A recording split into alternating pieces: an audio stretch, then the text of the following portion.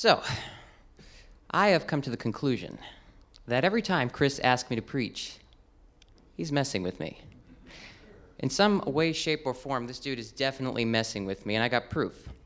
Because the first time he asked me to preach, he gave me Mark 13, which, if you don't remember, is basically about the sky falling down, like not figuratively, like literally. Like Jesus talks about the sun is going to go dark at midday, the moon's not going to give its light, the stars are going to fall from the sky, and the heavenly bodies are going to be shaken, and the world as we know it is going to come to a violent and catastrophic end.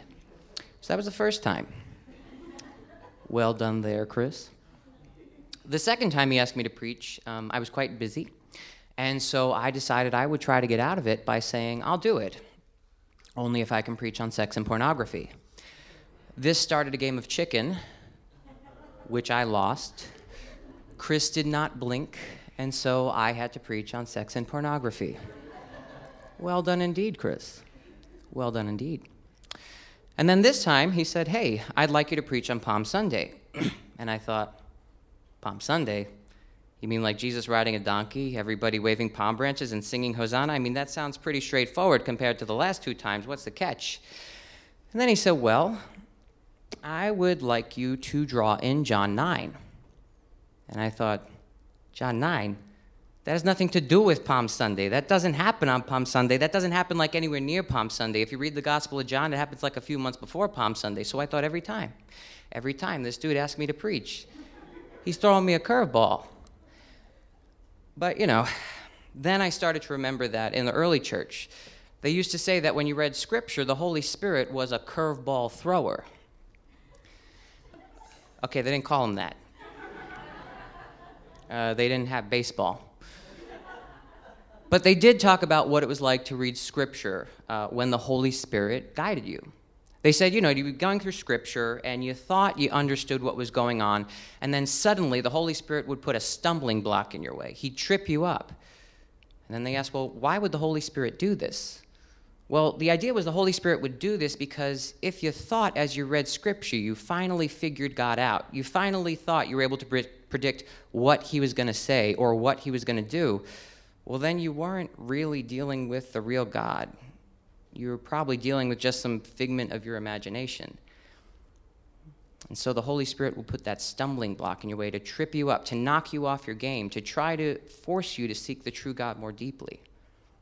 So if you ever come across a passage of Scripture where you think, okay, this seems pretty straightforward, ask the Holy Spirit to knock you off your game so that you can encounter the true and living God once again. So perhaps, unbeknownst to himself, or maybe quite beknownst to himself, Chris was in some way playing the role of the Holy Spirit to me. Because, like I said, when I encountered Palm Sunday, I thought, this seems pretty straightforward. But if there's any passage that's going to make you rethink whether you in fact understand Jesus, it's probably John 9. I mean, John 9, it starts off straightforwardly enough. Jesus heals this man who's born blind. But then we're told Jesus heals this man on the Sabbath. And then this starts a whole big controversy because the question is, well, you're not supposed to do work on the Sabbath. Does Jesus healing the man count as doing work? So the people start asking, well, can Jesus then be from God? And so the Pharisees jump in, and they ultimately seem to side with saying, no, he can't be. I know what you're thinking. The Pharisees, you might say, it's easy to dismiss them because aren't they the ones who are always getting into fights with Jesus? They're like the uptight ones, right? They're the ones who are always self-righteous. They're the legalistic ones. But even in the New Testament, they're the ones who read the Scriptures really closely. They wanted to live it out, and they wanted to help other people figure out how to live it out. So if anybody was supposed to be able to evaluate what God was or was not doing in Jesus, it was probably the Pharisees. But then Jesus has this really unsettling conversation with them. He says, you think that you can render a judgment about me. But in fact, I'm the one who's come into this world to exercise judgment. You see, I've come into this world so that those who don't see might see, and so that those who do see might become blind. And then the Pharisees say, surely you're not saying we're blind, are you? And Jesus says, well, if you were blind, you wouldn't have any sin.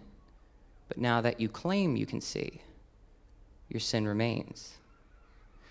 And that should send a chill up all our spines, because we have to ask ourselves the questions, are we ever like that? Do we ever do that? Are we ever like those who think we understand Jesus finally, when in fact we're just looking at him through our spiritual blindness? So that will force you to reconsider any passage where you read about Jesus. And Palm Sunday, well, that's a prime candidate for rereading in light of this passage. Because, it seems like the relatively happy part of Passion Week, doesn't it? Jesus got a donkey. Everybody's waving palm branches. They're singing Hosanna. They're putting their cloaks on the floor. And then this is one of the most participatory Sundays we have. We wave our own palm branches. We sing Hosanna. We match their song with our song. But with words like John 9 ringing in your ear, you have to think, do we really understand what Jesus is up to? And should we be so happy? We think we should be because our King is coming to us. But then if we think about that more closely, you might think, well, wait a minute. Every king comes with a kingdom. And every kingdom comes with an order. And throughout history, people have known that when a new king arises, when a new ruler is installed, when a new president is inaugurated, this can be cause for a lot of distress and a lot of fear. Because people know that the order they've been familiar with up until now may not continue. And the people of Jerusalem seem to intuitively grasp this about Jesus. Because it says that as he rode into Jerusalem, the whole city was stirred up, asking, who is this? And that word for stirred up, it sometimes gets translated as excited, but that is not what that word means. It's actually for the word that they use for when an earthquake happens. These people were shaken. They were shaken to their core. They were shaken to their foundations because they sensed that the order that Jesus was bringing was going to disrupt the order of their lives. And they were right. Because if there's anything we know about Jesus, he's King of Kings and he's Lord of Lords. And yes, he'll have that conversation with Pilate later this week where Pilate will say, are you a king? And he'll say, my kingdom's not of this world. But that doesn't mean his kingdom has no implications for this world. It just means that his kingdom doesn't come from any of the kingdoms of this world. That his order doesn't simply replicate any of the orders we're familiar with. Instead, his kingdom is above all kingdoms. His order is above all orders, and ultimately, no order that's opposed to his will be able to stand. And that should be really sobering for us. Because the truth is, all of us, each of us, is somehow wrapped up in the kingdoms of this world, in orders and ways and patterns of existing in this world that are somehow opposed to the kingdom that Jesus seeks to establish. That might sound dramatic. Unfortunately, it's not. Because think about it this way. Before any of us is born, the kingdoms of this world, the orders of this world, the ways and patterns of existing in this world, they're already established. They're just waiting to receive us. So that when we're born, they just get to work on us. And before we have any critical faculties to ask whether we should be formed by those ways of being in the world, we simply are. So that the assumptions of people around us become our assumptions. Their reasons for pride become our reasons for pride. The prejudices of our subculture become our prejudices. Their reasons for fear and hope become our reasons for fear and hope.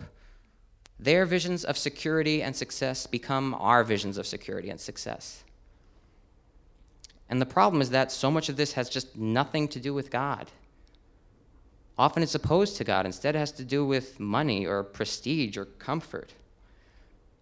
And then this problematic formation, well, it doesn't magically disappear when we become Christians. When we become Christians, the Lord simply invites us to a work of ongoing healing so that he can undo all that problematic formation we've received in the world and so that he can reshape us and reform us for his kingdom. But this work is really hard because this formation goes down to our foundations. And we can be around stuff we call Christian for a long time without ever really being reshaped for his kingdom. If you doubt that, think about the disciples. They're really good examples for this sort of stuff. They are really thick. Look at what happens right before Palm Sunday. They get in a fight about who's going to be greatest in the kingdom of heaven. James and John approach Jesus and they say, "Lord, when you come into your kingdom, we would like 2 seats, preferably the ones at your right and your left hand." And then the other disciples, they hear about this, and they get jealous. They get angry, probably angry because they didn't think of asking that question first. And so Jesus has to sit them all down. He says, no. Look, you're thinking about this in entirely the wrong way. You're thinking about this the way the world thinks about this.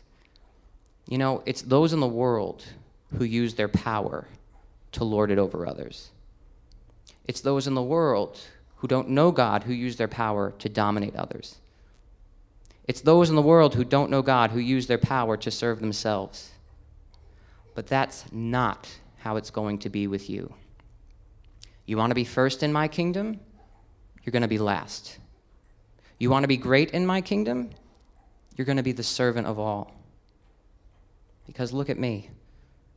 I didn't come to be served, but to serve, and to give my life to set many free. Now, sometimes when people hear these sorts of words from Jesus, they get concerned, and rightly so, because they know that sometimes these words have been used to tell people who are already subject to injustice, who are already subject to abuse, well, just keep being a servant, and that way you'll be great in the kingdom of heaven. That would be a serious misapplication of Jesus' words. Jesus isn't saying there isn't space to directly and vigorously challenge injustice. Rather, what he's trying to do is he's trying to get the disciples to recognize the way that they themselves are wrapped up in the injustice of the world. He's challenging the disciples to recognize the way that they replicate the unjust ways of being in the world. He's challenging them, saying, look, as long as you think and act like the rest of the world, where everybody's out for themselves, you've not been reshaped for my kingdom. And that challenge is no less real and no less pointed for us than it was for them. Jesus is inviting us to self-examination. He's inviting us to ask ourselves, how are we wrapped up in the injustice of the world? How are we replicating the ungodly ways of being in the world? How do we simply act and think like the world, where we're out for ourselves, using our power in whatever form we have it in order to advance ourselves? But Jesus isn't simply offering us a question to ponder, because he knows that if we're just stuck inside our own heads, well, we can give ourselves so many ways out. We can rationalize so much of what we do. We can justify so much of what we do. We can engage in the deepest sort of self-deception. Jesus doesn't simply give us a mental exercise. Rather, he gives us a solution that involves our whole person. He gives us an embodied solution. He gives us a relational solution. He says the path to your healing lies in entering into a relationship of service toward others. But Jesus knows that we are super sinful, so we can even turn serving others into a way of serving ourselves. So he'll warn his disciples, look, don't simply seek to serve the mighty, the rich, and the powerful. Because if you seek to serve just the rich, well, they could pay you back. If you seek to serve only the mighty and the powerful, well, they're good for your networking opportunities. They could advance your career. If you hang out with only the cool people, well, they can just increase your prestige. Rather, Jesus directs us where the world has turned its eyes away. He directs our eyes in Matthew 25 to those he calls the least of these, those he calls the poor, the hungry, the unclothed, the sick, the imprisoned, the stranger. And that word for stranger is that word for the person who ain't from around here. That person who doesn't have connections to survive here. The person who doesn't have the resources they need to get by here. In our day, I can't help but think of refugees and immigrants. Jesus sends us to the place that the world would encourage us to harden our hearts. Often you might hear people in the world say, Jesus, why are you sending us to the poor? I mean, there's enough out there for them already. Don't encourage them. Or the imprisoned, Jesus, don't you know that some people are there because they did bad things? It can be dangerous to go there. Or Jesus, the immigrant, don't you know some of them are here illegally? They can be dangerous. And even if they're not dangerous, well, they can be a drain on the rest of us. But Jesus puts all that chatter to silence. He says, before you ask how they're part of the problem, ask how you're part of the problem. People end up in those situations for an array of mysterious reasons that you'll never fully understand. It's dangerous to judge them. So Jesus isn't calling us to judge. He's calling us to serve. The question is simply whether we'll respond to that call to serve or whether, like the rest of the world, we'll harden our hearts because, well, we just can't be bothered. We have our own lives to secure. We have our own kingdoms to build. But Jesus sends us to the least of these because he knows that when we're there, we start to see the way that they're at the mercy of our collective selfishness, the way that they're at the mercy of our collective refusal to look beyond ourselves. The Lord sends us there so that he can hold up a mirror to us and show us the way that we are wrapped up in the world's selfishness, to show us the way that we are wrapped up in that way of the world where we simply serve ourselves. The Lord sends us there to break our self-deception. That's why when we go there, it's not primarily we who are saving them. In a much profounder sense, it's they who are saving us. Mother Teresa had a beautiful quote about this. She would say, it's only in heaven that we're going to see how much we owe to the poor for helping us to love God better because of them. That's why the voices in the world that would encourage us to coarsen ourselves, to harden our hearts to the poor, to the imprisoned, to the immigrant, those are the voices that would prevent us from knowing God. This goes for all in the kingdom, rich and poor alike. If the cause of the poor, the cause of the imprisoned, the cause of the immigrant is not our cause, the cause of Christ is not our cause. Oh, we have a cause, but it rises no higher than ourselves. We seek a kingdom, but it's not Christ's. It's our own. And we may sit enthroned in that kingdom one day. We may be first in that kingdom. We may be number one, but the reason we'll be number one is because we'll be alone. Because ultimately in that kingdom, there's no room for anybody else except ourselves. And sometimes you can see how that trajectory, that way of living, does lead to profound loneliness. If you ever have the opportunity to talk to somebody who's quite elderly and has this profound sense of regret and loneliness because they realize that they made their lives about themselves. Or sometimes that anxiety hits somebody in the course of a midlife crisis because they feel so desolate and isolated because their lives have been about themselves. And the kingdom of Jesus is not a kingdom of isolation. It's not a kingdom of loneliness. Rather, it's a kingdom of true community. There may not be much money to be made there. There may not be much prestige. There may not be much opportunity for advancement.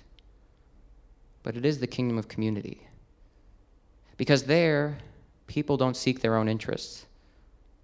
Instead, they seek to serve each other. And as they seek to serve each other, they are freed more and more from the lies of the world that would isolate them, that would try to get them to build their own kingdoms instead of participate in the kingdom of Jesus. And as they're freed, they're able to see the Lord more clearly. They're able to love him more deeply. So today, we have these two passages converging on us. As Jesus rode into Jerusalem and the whole city was shaken up because of him, let's ask the Lord for the grace that we might be similarly shaken, so that nothing that's in us that is not of his kingdom will remain. And as he touched the blind man and healed him and challenged the Pharisees in their blindness, let's ask the Lord that he might heal us and that he might challenge us so that the world might not darken our eyes and we might see him. Let's pray.